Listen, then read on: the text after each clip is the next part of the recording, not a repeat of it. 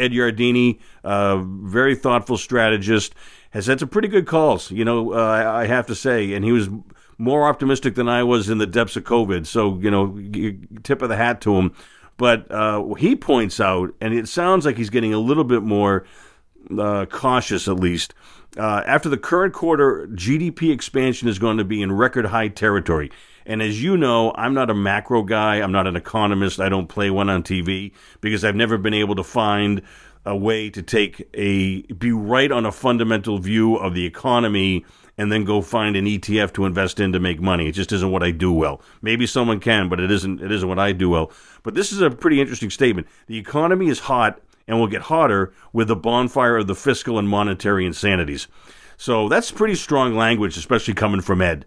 And, and part of the reason why I'm so bullish on Bitcoin is I'm so bearish on our elected officials.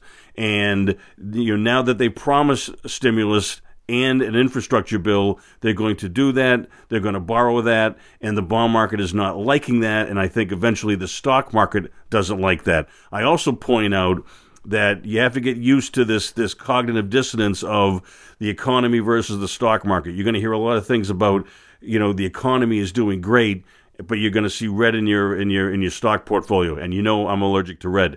So be ready for that you can have good economic news and lousy stock market returns.